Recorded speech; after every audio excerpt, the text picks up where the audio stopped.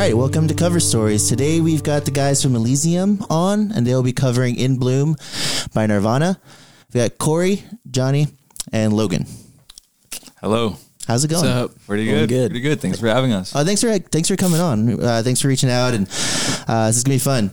We've mentioned Nirvana. We haven't really gotten to talk a lot about Nirvana, so I'm kind of excited about it. So just jumping right into it. What made you decide to choose In Bloom? Well, In Bloom was my first idea because a long time ago, back in the 2015, I met Corey, and then long story short is we decided to play In Bloom as our first cover, and that's the first song we ever performed together. Awesome.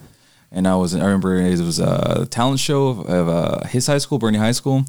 And in the background, I'll never forget, I was hyperventilating in the back. I was rolling around.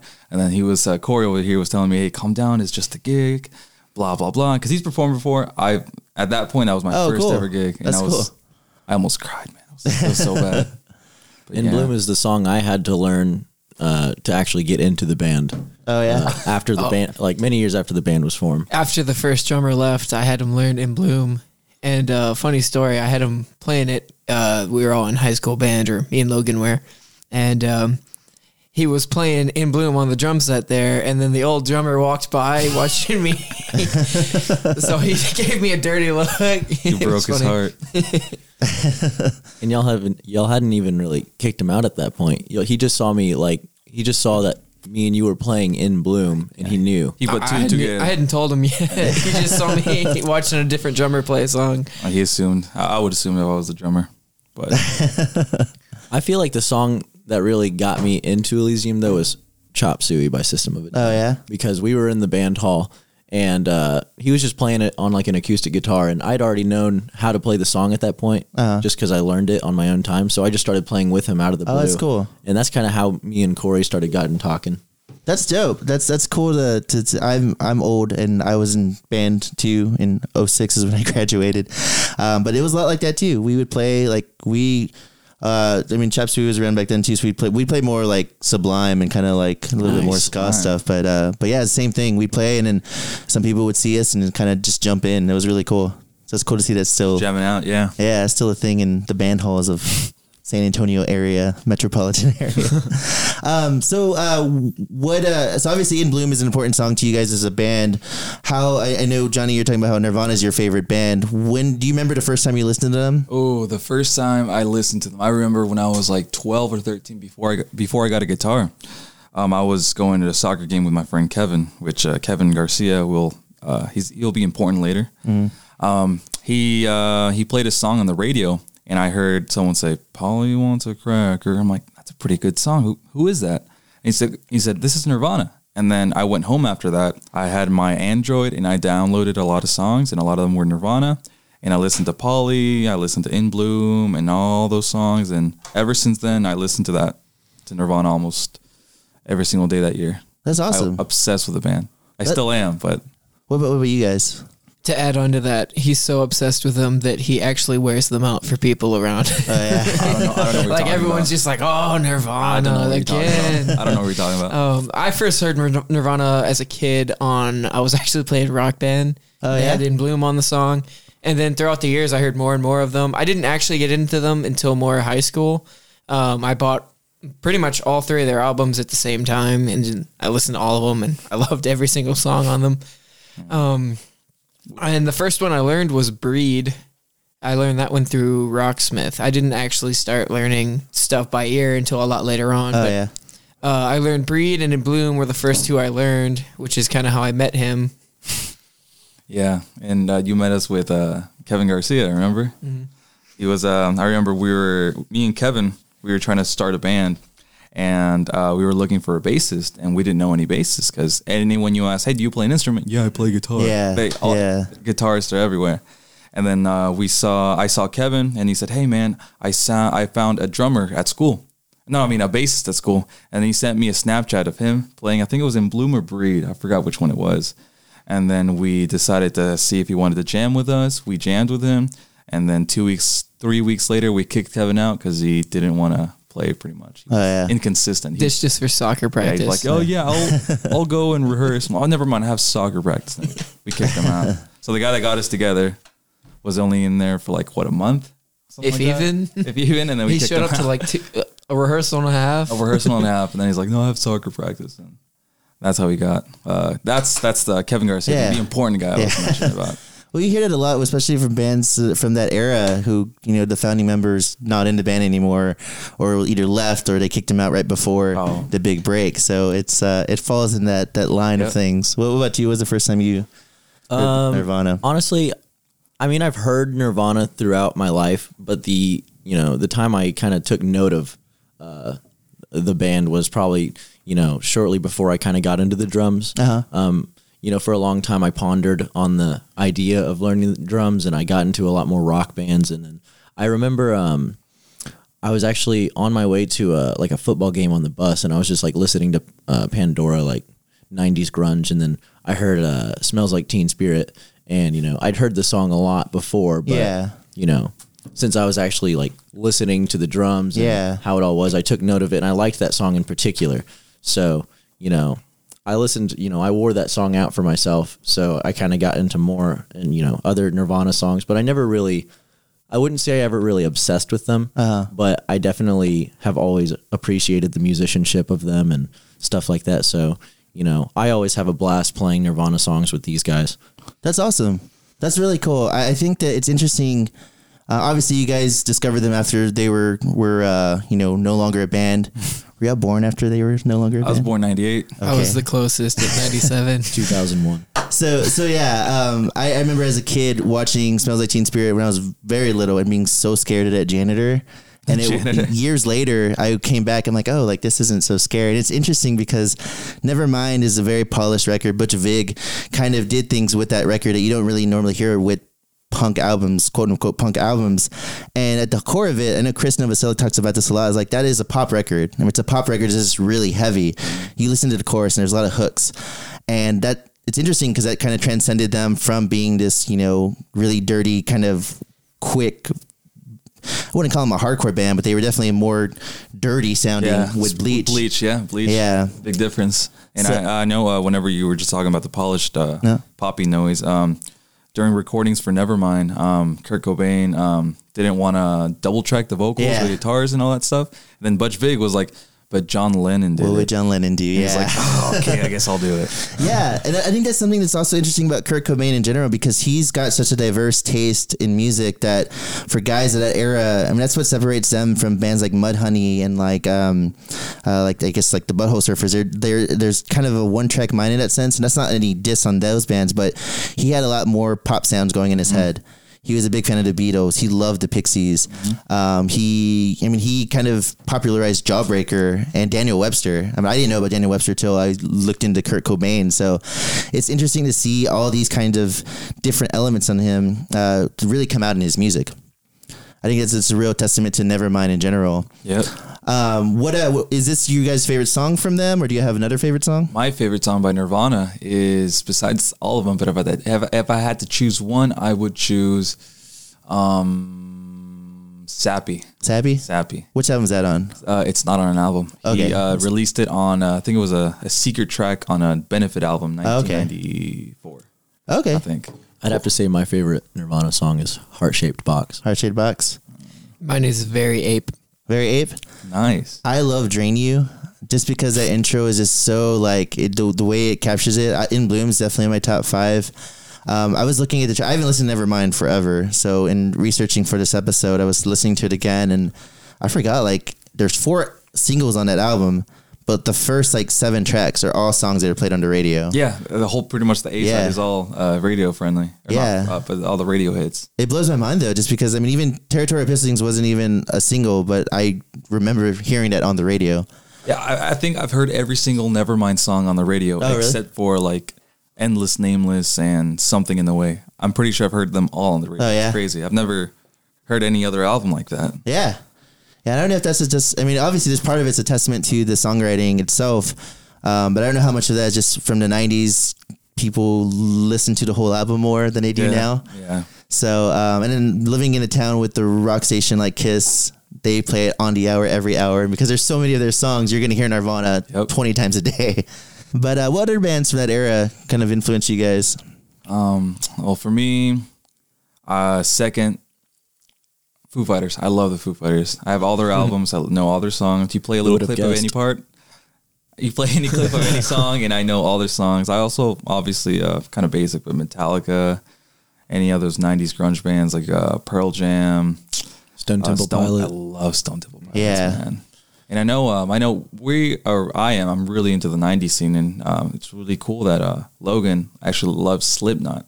Yeah, no, It's a that's big, difference. I listen to a lot of music, a lot of different types of music from like jazz to alternative indie, but no band will ever take Slipknot off my number one favorite band. Yeah, I don't know why. It's just it's the appeal of like such an unmatched intensity. Yeah, and just being able to. Also, the performances. I actually went to one of their concerts in September, and they can put on a fantastic show. It's a light show, really. it's crazy. 20 years later, that they're still able to do that. Yeah, and as far as their music goes, they've calmed down a little bit, mellowed out. But they're still it's still hardcore. Yeah. What's your favorite song by Slipknot? Duality? No. Jeez. Honestly, I'd have to say it is Diluted or The Shape. The Shape. Mm-hmm. I've heard of them. Yeah, I wouldn't have expected you to. That's cool though. I think that. What about you? What are some other bands from that era that kind of influenced you? So as a bassist, I like to pick out some of the songs that have some of the more intense, harder bass lines. I don't like to follow the root notes and stuff. Yeah. That's one thing, like from Nirvana to Foo Fighters, I was really disappointed that Foo Fighters bass was so dumbed down compared to what Chris Novoselic was doing.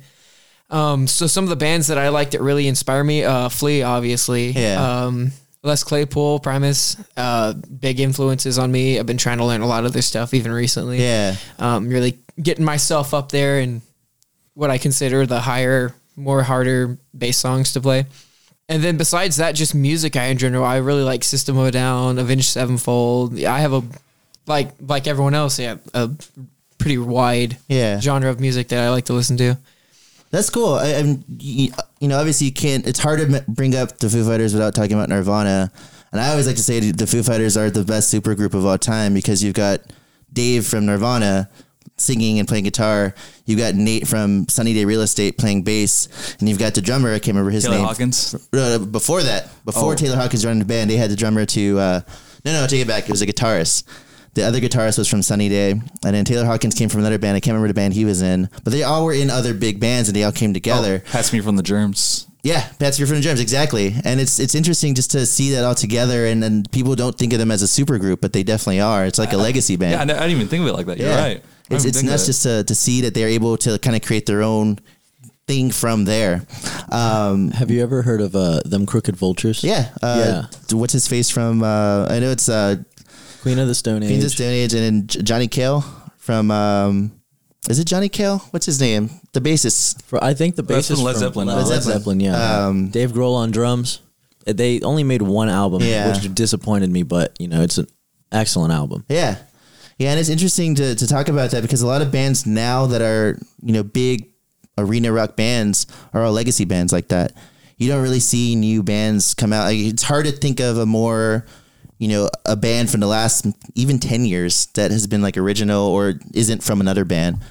When you see bands like that, they kind of are resurrected from the 90s. And it's a testament to the fact that every 20 years or so, things kind of cycle in. Yeah. I mean, the fact that you guys were all born after Nirvana was done and you guys are into Nirvana that much. I mean, it's kind of cool to see that. So going back to In Bloom, there's obviously open to interpretation. What does the song mean to you guys? Well, to me, it means every time I hear it, I have memories of like me first learning it on guitar and then me like, hey, Corey, we should play this song. And then I played the chord and then he played the bass note and then just hearing the guitar and the bass together for the first time together, it just blew my mind. I'm like, this sounds amazing. And then hearing it with the drummer, Cole M, before Logan, and just coming all together, just have these memories of like, wow, I really like doing this. That's cool. As far as what I would interpret from the song, it's honestly hard to say because for me personally, I've never really tried to interpret the lyrics of a Nirvana song simply because whenever I think of a Nirvana song, I think of, I have to perform that at a cover show. But yeah, no, just because I correlate that band very heavily with the fact that we know many of their songs, and I'd say that's really what makes the significance to me. Other than the fact that learning In Bloom is what really got me into the band anyways. It's the first song, right? Mm-hmm. Yeah. It's kind of by design too. I mean, these are poppy songs that you don't really pay attention to the lyrics. I didn't know what that song was about till yesterday. I never pay attention. I don't pay attention to the lyrics. I just the hooks, the music, the instruments just stick in my mind. Kurt in particular is hard to decipher anyway. He like, who knows what he's thinking, really? Like, Smells Like Teen Spirit is about nothing, really. It doesn't make any sense. And you know, that's actually very, like, the Beatles did that a lot with a lot of their songs. Yeah. You know, they just, like, I Am the Walrus is just... Yep. They were fucking with people about Paul is dead. Huh? They had to have been fucking with people about Paul is dead. You know, actually, I heard from my friend Roger Gibbs, that song was born because at a university there was a class that taught you how to decipher a Beatles song. Oh, really? And John Lennon heard about it and was like, try to decipher this, assholes. Yep. It's all true, man. It's crazy. It makes no sense. You really actually trying to listen to the lyrics. Yeah, and there's a lot of that mentality in Kurt, not just Kurt Cobain's music, but just his whole personality. Have y'all seen Montage of Heck? I've seen the soundtrack. Okay, I've heard the soundtrack. Watch the documentary. It's okay. But there's a part in there where they're reading things from Kurt Cobain's diary, and there's a part where he talks about having sex with when he was a teenager, he had sex with like a mentally challenged girl. Oh, yes. I remember that. I remember that. Yes. So they kind of like dramatize it with like illustrations and things like that. And then Buzz from the Melvins, who's like childhood friends, they're both from Aberdeen. I think they're both from Aberdeen.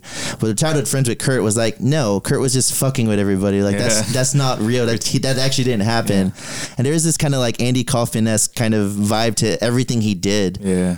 But from what I've read, In Bloom is about people who are catching on to the band after Bleach and showing up, and they're people that he doesn't necessarily correlate with the type of people he hangs out with, and they all like his band. And that's why the chorus is, he's the one, likes all my pretty songs, likes to sing along, but he knows not what it means. All these people are singing along to my songs. They don't know what they're really about. Right. And it's super interesting because it's a catchy chorus, and then now millions of people are doing that and not paying attention. This song's making fun of them. Yeah, I mean, if you really listen to his other lyrics, like on a song called On a Plane, I find it kind of funny. He said some gibberish, and at the end, he's like, what the hell am I trying to say? I'm like, makes sense. Yeah. To me. It's really interesting. I think that he's one of the most... I guess he's really the hardest to kind of really grasp the mind of. And I think Nirvana is just a testament to that. Everything he did in Nirvana was very like keeping you on your toes. So we talked about the polished sound. We talked about, Butch Vig kind of did the double tracking. Kurt hated double tracking.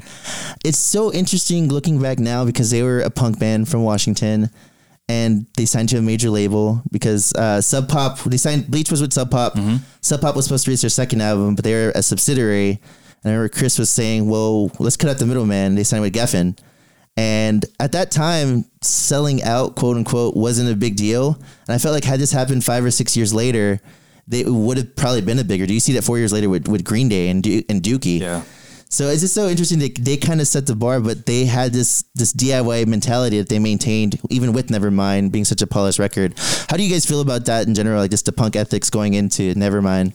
Well, I think with Nevermind, I think the album was amazing. I know that later on down the road, he started saying that he actually hated the sound. Yeah. He started saying he didn't like how it was polished. He said it was a great song, like songs, but he just didn't like how it was produced. And I think that's just... I don't know, like we talked about, it's kind of hard trying to interpret Kurt Cobain, but I just think he just didn't like the fact that he felt like he sold out himself. Yeah. That's a good point too, because he kind of mentions that in the letter that he wrote, before he died.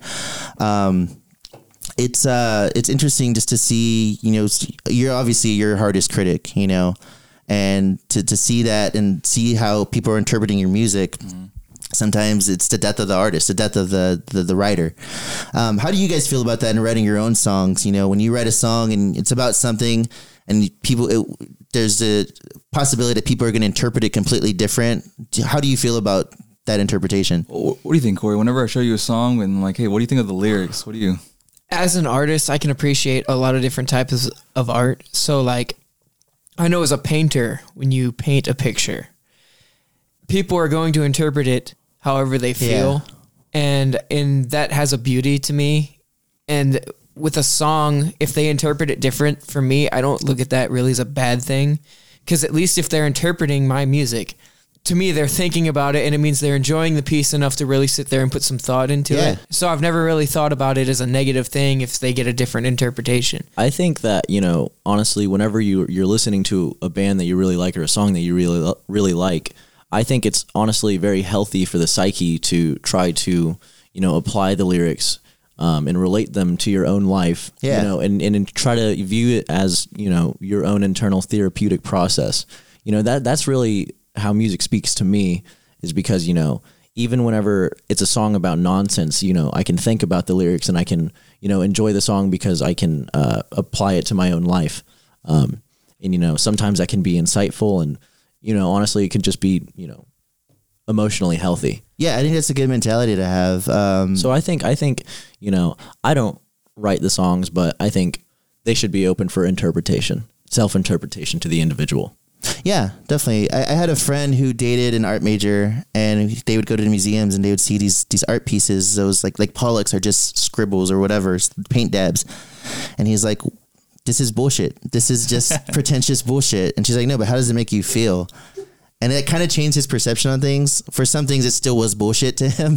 But there are other things like, okay, like I see this and it makes me angry. Well, it's making you angry, so it's getting a rise out of you. And I feel like music's the same way. So what you guys are saying is, I definitely agree with you guys definitely about that.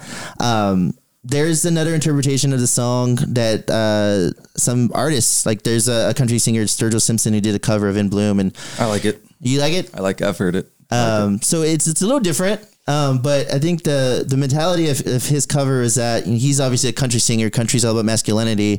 Kurt Cobain was a known feminist. He was known to be sensitive and was open to that. And In Bloom can be interpreted as kind of a stab at, you know, people who feel that you have to be masculine. You have to withhold these masculine values. And that's part of the reason why one of the videos they did, they're in dresses. Oh, yeah, the In Bloom music video. Yeah. I like that. So I think it's interesting that there are kind of multiple interpretations to that. And I think it's interesting that Kurt Cobain kind of, it's almost like he did it on purpose. He probably did, but it's cool to see the different values of that. I'm sure he did. Yeah. He was very, he was like that sometimes. He'd say he doesn't want something and he'd actually want it. Like I know a lot of people said, like on TV, or like in interviews, he didn't really want the rock star life. Yeah. He didn't want the fame and fortune, but his friends all said like that's what he was going for. That's what he wanted, you know, and he got it. Yeah, and it's an interesting kind of dynamic in the sense that, I mean, there are aspects of him that probably wanted it, but he felt like he shouldn't want it, you know? Mm-hmm. I know he talked a lot about that in his suicide note, or the part that he I'm not going to get into that. The alleged, right? that could be a whole other podcast. But yeah, I mean, it's just so interesting to see that, especially this early in the 90s, you know, people, I mentioned earlier that no one called Nirvana sellouts, and it was him kind of, hey, we want to get this out to a bigger audience. That way I can sell my message, and I can not necessarily sell it, but put it out there more. And he was very vocal. I mean, do you know what Polly is about? Yeah. There was a girl that she was getting kidnapped. Yeah. I think it was I don't know what town it was, but he read it in a newspaper. I think it was 1980 something. That she escaped. Yeah. And, bad story. But he wrote a song about it. Yeah. Zach actually sent me a whole little mini documentary about it. Zach, my producer over here. And it was really interesting. I mean, it's obviously it's a very like calm song. It's not a very upbeat song, right, but it's really easy to not. There's a dark message behind it. Yeah, definitely. And in a way, I mean, that's his way of kind of talking about, you know, the way women are treated, especially in the scene, you know. I think it's a really cool thing that he was able to maintain that responsibility while still being a rock star. Yeah. A reluctant rock star. Yeah, he did something else too. I think it was in 1992 in a concert in Buenos Aires, and wherever that is.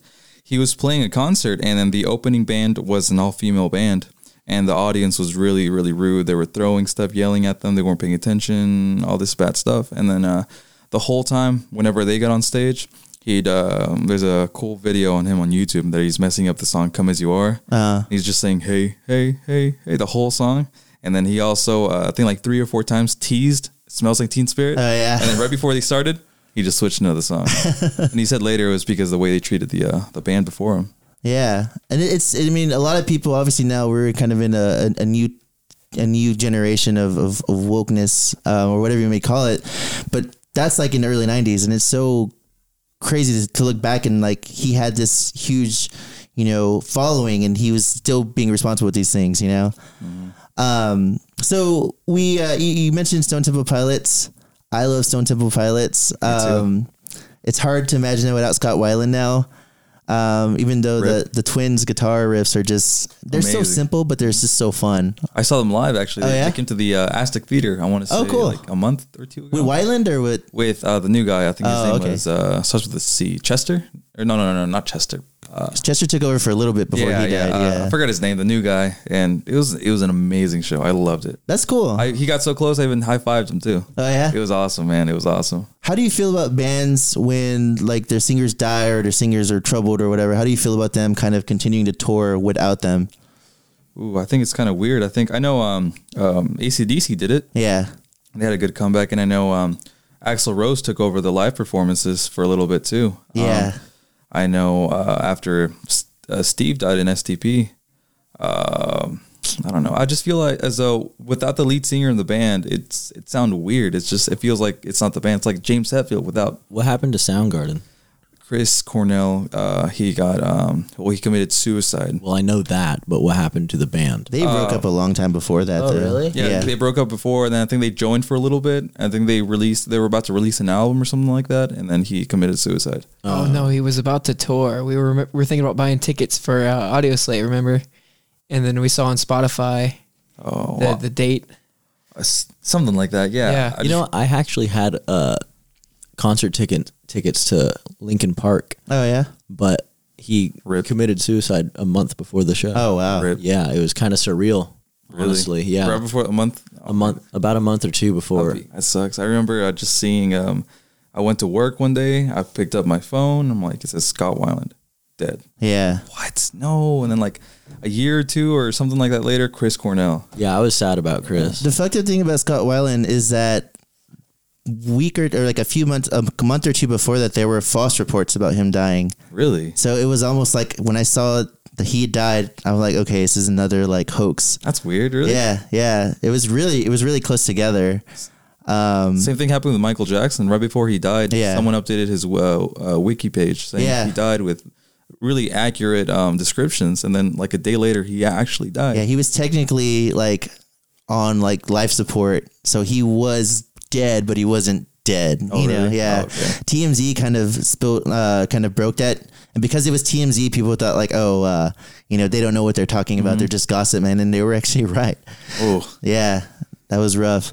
But yeah, I mean, it's interesting because obviously you can't do Nirvana without Kurt Cobain. He's not only is he the lead singer, but he's also the soul of the band. Mm-hmm. And that's why they kind of Chris became a politician, and then, Dave went and started the Foo Fighters. But you mentioned AC/DC, and Brian Scott wasn't even the original singer. Brian Johnson, Brian, whatever his last name is.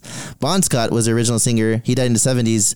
Brian took over. So it's just so weird because he's not the original singer, and then he's being replaced again. So there's an aspect of that that's Angus Young's band. Even though he may not write all the music, he's the most signature part of it. Like I know they pulled it off, but I can't think of any other band to pull off something like that. Like if Metallica gets a new singer, it'd just be weird. If the Foo Fighters doesn't have Dave Grohl in it, it'd be weird. Yeah. Nirvana, obviously Kurt isn't in it. It'd be weird to see someone else take his place, For sure. I don't know how they did it. Yeah, and it's interesting though just to see the bands that do pull it off and are able to kind of create another legacy for them. I hate to say it, but sometimes it's easier when the non-face of the band is the one who died. Yeah, and we see that with the Rolling Stones, and then with the Replacements, and then with what's that big band I'm trying to think of? I can't remember. I was gonna bring up someone I can't remember. So going back to you guys as a band, I mean, you guys have a lot of 90s influence on you. What was it about that music that you felt connected to as far as creating music? What, like, you know, when you guys started around 2012, is that right? Was it? I'm really bad with dates. Something like that. Yeah, 2013, 2012, around that time. Around that time, yeah. So around that time, a lot of the music that was, you know, out there wasn't the same. Did you feel like, was there like, you didn't like the type of music that was out there, so you kind of went back to 90s? Was there like an older influence, or you're just automatically attracted to 90s? For me, it started off, I think, the way I like to think about it is that the Beatles got me in love with music. I think my aunt gave me, what album was it? I think it was Revolver. And I listened to that album every day. And then later on, whenever I'm like, you know what, I kind of want to play guitar. I got a guitar. The first songs I started learning were Nirvana songs. And then just with them, Nirvana got me into loving playing guitar and writing music. And then the influences for me were really 90s when I started learning, and the Beatles and all those other bands from that era. For me, I know Corey liked Aerosmith. Oh, yeah, for sure. My bad. That was one of my first influences. Oh, yeah? Was Aerosmith. Steven Tyler still is just phenomenal. Do you know the early 2000s band Brand New? Yeah. I actually, the way I really started playing drum set is, you know, I was listening to a couple bands, and, you know, I'd been pondering on learning a new instrument, and, you know, I was listening to a bunch of different stuff, but I was listening to Brand New, and, you know, I don't know if it was, you know, if I'd say Brand New, you know, inspired me to play drums or whatever, but it's definitely the band I was listening to. I know it was the band I was listening to when I knew in my head, like, yeah, I think I want to play drums. But as far as, you know, what really got me into wanting to be in a band was bands like Black Sabbath, System of a Down, Soundgarden for sure, Nirvana obviously. Just like I've always been into just rock bands. Have you ever heard of Evans Blue? No. They're like a early 2000s, or not early 2000s, like 2010s kind of early 2010s band. What was the first song you learned on drums? The first song I learned on drums, it was actually a Gorillaz song. It was Clint Eastwood. Oh, yeah? I was about to say that. That's cool. We've talked a little bit about like learning, you know, how to play, and we bring up AC/DC again. That was like Rock Band before Rock Band, because you just play the same the same bars over and over again, and then just, you know, pick up, add a hi-hat, add a crash, and we're good to go. So I feel like it's cool that, you know, the Gorillaz is a good starting point, because it's simple. Yeah, it's simple, but it's so important too. Yeah, you know, and also that's the thing I believe is really vital for anybody who wants to learn an instrument is, you know, whenever I started getting into drums, I just wanted to get into it and play all the really advanced stuff, you know, and take a really long time to learn it, and, you know, ultimately get nowhere. But, you know, what you should really be doing is focusing on the fundamentals. And it's common knowledge that you should do this, but focusing on the fundamentals and, you know, mastering the basic techniques before you branch off into anything more, you know, advanced. You know, you know what I mean. Yeah, and that's interesting, because Kurt Cobain was a virtuoso, but you couldn't tell it by hearing his riffs. His style is very power chordy. His guitar solos, that was the first guitar solo I ever learned, was Smells Like Teen Spirit. Yeah. So I'm a 7th grader playing along, and like, oh, I can play a guitar solo, and, you know, you wouldn't know that he could play really well. Same thing with Dave Grohl. I mean, he talked about when he came into the band right before Nevermind, he kind of kept it pretty simple. He just played with a little bit more aggressively. They said that there was an unwritten rule in the band where he didn't want to add fills. He didn't want to add anything too technical. And I mean, they did it well. And obviously there's a pop mentality to that, but at the same time, it's just so obtainable. And I feel like that's one of the reasons why Nirvana is not just you guys, but like a lot of bands, those are the first songs that they play, because it's simple, but it sounds cool. And when you get it right, you get it right. It sounds awesome. Yeah. Yeah, I think it's really cool to hear you guys kind of just talk about, you know, the state of mind that you guys were in when you started the band and when you started playing instruments. There's always one band you latch on to that, like, okay, maybe, you know, not so much you want to sound like them, but you want to be like them in that sense, you know. So I think it's cool that Nirvana was that band for you guys. Every time I've showed someone, you know, one of Elysium songs, they're always like, you guys have such a Nirvana sounding style. And I'm like, oh my god, you're like the. I like it. It's a compliment, but at the same time, I don't like it. I personally, I think it's very good to have influences, but if I'm gonna make my music, I want it to, if we're gonna make music, I want people to, I want it to sound like Elysium and not Nirvana. Right. I know the songs we have right now are most of them are the ones that we came up with when we were like 17, 18. And the second album that 15. we're planning on is going to be different. But I mean, every time I hear someone saying, you guys sound like Nirvana, I mean, like, I don't get upset, you know, because it's all like, thank you. Like, it's great. They're a great band. But I just want to, I don't know. I don't want to sound like a ripoff. I want to sound like Elysium, not Nirvana. Yeah. And I don't think you guys sound like a ripoff. You can hear the influence, but that's it. I think when people say that, it's because they don't know other bands. Yeah, I'm thinking that. I think it's just because we also use power chords, and I think we do sound obviously alternative. Yeah, he came to me one day with this same issue, and you can hear it in the early songs. You'll hear more power chords, and then he comes to me with this like second set of songs, and like there's no power chords except on the choruses and stuff. Like he tried to go. You can really hear him push away from it, like as we go like further down the timeline of our music. Yeah, I thought it was kind of funny that he just like changed his whole writing style to try and get out of that. I'd say we've come a far way as far as like our writing style. I think we have, honestly. I think we do. I think maybe one of the first songs we ever learned was King of Kings, and I know that song has just a bunch of power chords. That is my favorite song to play. And now some of the songs we have right now are more finger picking, more little riffs, more little intricate little parts. It's shying away, moving away from the power chords. Yeah. And that's a big issue for me. Yeah, and I think that, I mean, as you guys are growing, you guys have the rare situation where you guys formed in high school and you're still together. That doesn't happen often. And you guys are growing together. So obviously it's just not going to start, the stuff you're doing now is not going to sound like what y'all did in high school. Not only are you guys growing as musicians, but you're also growing as your tastes go.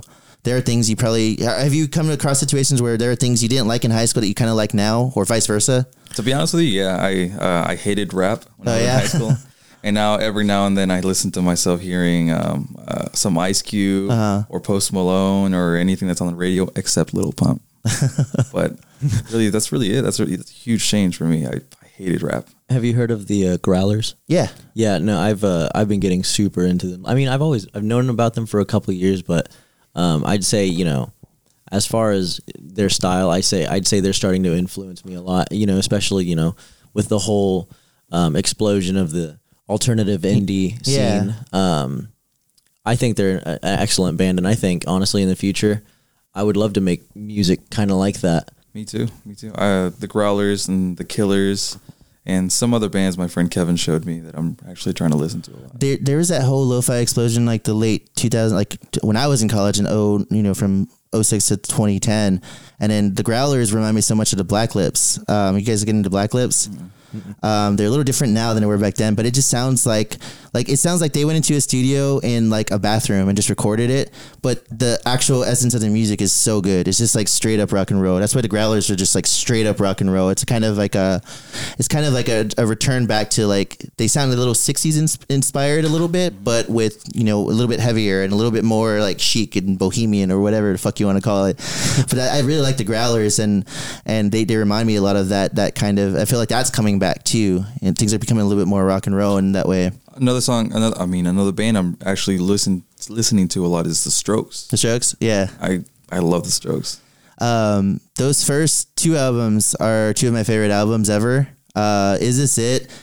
I remember listening to it and not liking it because I'm like, at that time I was into punk rock, and I'm like, these guys sound like they're trying to be fucking 70s arena rockers. Fuck these guys.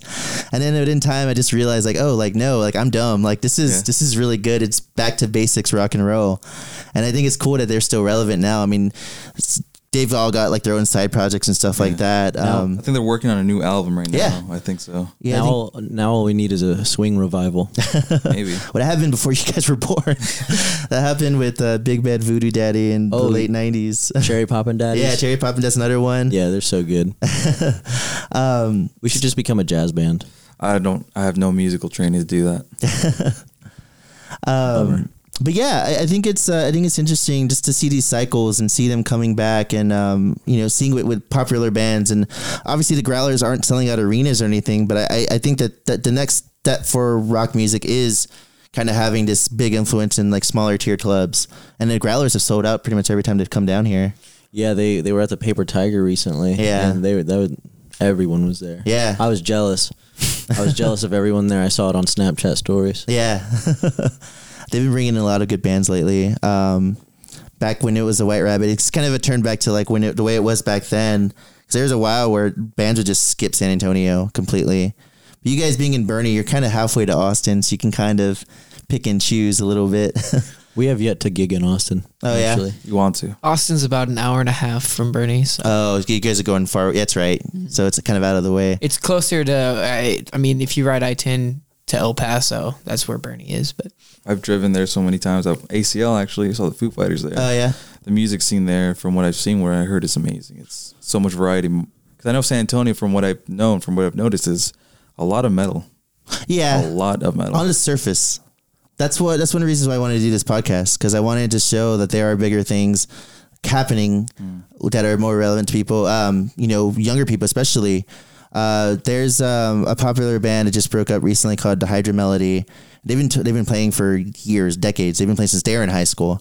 And I remember I was talking to the lead singer, and he said that they opened up for like Dance Gavin Dance or some band like that. And someone came up to them and was like, "Oh my God, like, where are you guys from?" They're like, "We're from here." So I think that it's because there's so much out there, and because metal is all on the surface, it's really hard to see bands like, you guys coming up, and like other bands that we've had on the show that, they have like a small following, but they could have a bigger following if people would get past the notion that like, oh, that's Metal City. It's Metal City, yeah. Yeah. I lived in Austin for 5 years around that time, and I was always the same. I was very like, like, fuck San Antonio. I wouldn't say fuck San Antonio, but I was like, like, that's where I'm from. This is where I'm at now. This is where it's at. Well, since I moved back in 2011, and I see that like there are a lot of similarities, and there are a lot of people who are like very similar, and from a music standpoint, we have the scene here. It just needs to get more, notoriety. Yeah, for sure.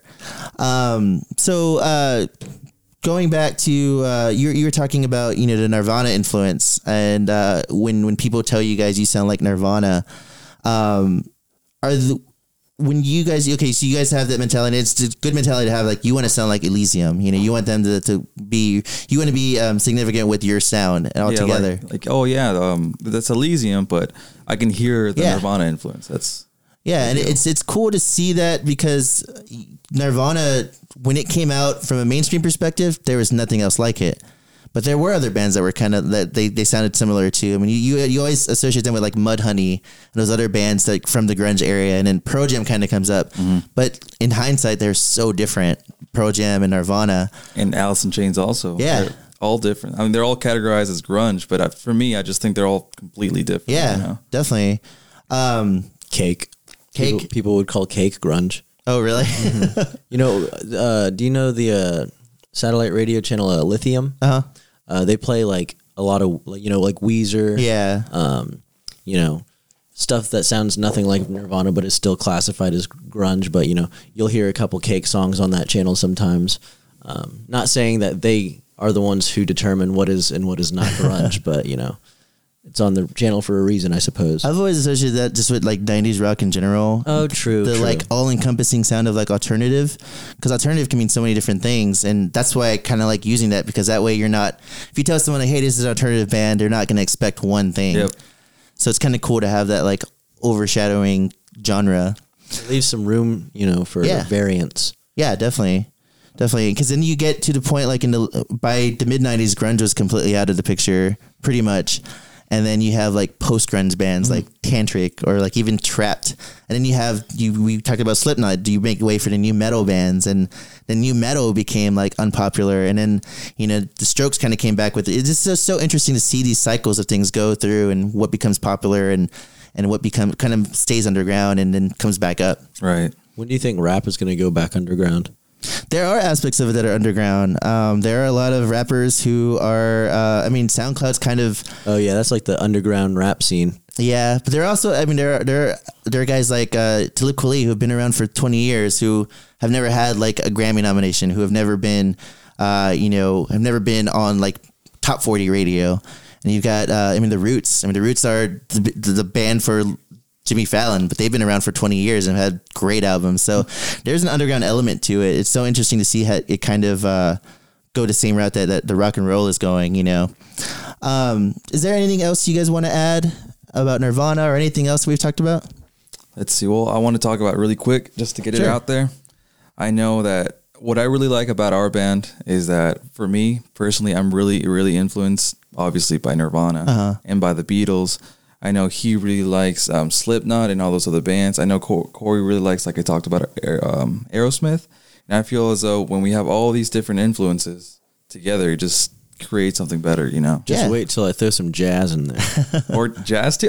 The more the better, whatever works. I think over the past couple of years that I've been doing jazz, I think I've started to incorporate a lot of what I've learned from it to Elysium. And I think that's actually blossomed quite a bit. Same with Corey. He's done jazz for a long time. If you listen to the individual parts of our song, each part of the song, you can hear the different influences. Yeah. So for Johnny, you hear the Beatles, Nirvana, Metallica, like this big three for vocals, guitar. That's what you're going to pull out for him. When you listen to the bass line, you're going to hear more like Flea style moving bass lines and stuff like that, which almost like it's kind of new to the alternative rock. Like for if we're trying to copy like Nirvana, I guess, which we're not, but the bass line is more different. And then if you listen to Logan, you get like metal, jazz, drums and stuff like that, and it's all different influences in one song, and it's kind of cool how that comes together. Every song we're doing, like right now, we're recording an album. We're just putting together a bunch of songs. Every single song we have sounds completely different. That's cool. And I think you guys find a good way to mesh it together, because you can do that and then like it can be a mess. But from the songs I've heard, I can hear those influences, and it still comes together, producing a good sound. It's funny you mentioned that about jazz, because the Black Keys, you guys are familiar with the Black Keys, right? Yeah. Yes. So Patrick Carney hates blues music, but they're a blues band. But you can hear his jazz influence in some of the syncopation that he does. Yeah. And I think as a drummer, you have a little bit more free reign to throw in some jazz stuff. Yeah. So I think it's really cool to. And that's what I also want to incorporate. I think it'd be really cool, like, in Californian Homesickism, that one like guitar drum break area. That's like syncopation. I think we should do a lot more syncopated things and add a lot more color to every song we write. Well, with us, we have a rule. It's if it fits, it sits. That's cool. That's good to have that kind of open mind. If it fits, it sits. If you want to put this here and it sounds great, cool. If you want to put something else and it sounds great, just do it. I think it's much more enjoyable to be able to write my own drum parts instead of being like, dictated as to what I'm going to be playing on the drum set. So, I'm grateful for Johnny and Corey to both not, bitch at me whenever I write something a little more intense than, normal. Because the way we do it is we just, Corey has a recording little thing. I recorded a little kind of like a scratch guitar and a vocal, and then he takes it and he puts a little bass to it, full free reign. And when we have this together, we send it to Logan and he comes up with something, and then we get together and see how it all works together. That's awesome. It's cool to see that there's still like a collaboration aspect to it. It's in sections, really. Like, we're not going to sit in a room for a few hours and play a bunch of nonsense until something comes together.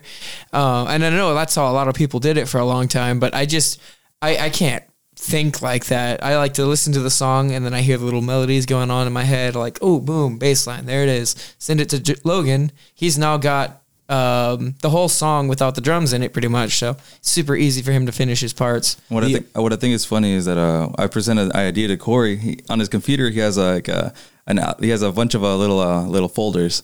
One of the folders' name is the fuck list, which is like the B-side. So I show him a song, like, hey, this song's really cool. Like, I have a song called Bummer. And he, for like the past 3 years, he hates it. It's been longer than that. I showed him this song. I'm like, man, this song is amazing. And then he's like, you know what? Nah, it sucks. And then we didn't put it on. You never know. Like I said, you guys, as you get older, your tastes change, and it could be something that maybe you can do something with. And like, see, there's hope for that song. You're hearing things you weren't hearing the first time, Like, I show him songs, and then I trust Corey because he listens to the song and he's like, you know what? like thinking of it like from an outside, I may think it's great, Yeah. but other people might not, and I like to trust. And like, yo, this song's great. You should keep it. This song sucks. It's on the fuck list. It's really good that you're open to like the constructive criticism, though. You know, Yeah. honestly. There's a lot of singers I know personally who are like, well, fuck you, you're out of the band. I think the band is us, not Yeah. me. If that makes sense. Yeah, and I may come up with a riff, but just because I like it doesn't mean it's good. You know. yeah. I mean, he starts the song and we finish it. Is kind of the way I look at it. They're lying. I actually write it all. Yeah, you read the whole yeah. song. The whole album is you. But yeah, it's just I think everyone, if the song, the band is called Elysium, not Johnny Martinez. Yeah. So that makes sense. You know. Yeah. Well, awesome. So thank you guys for coming on. Coming up next, we've got Elysium covering Nirvana's In Bloom.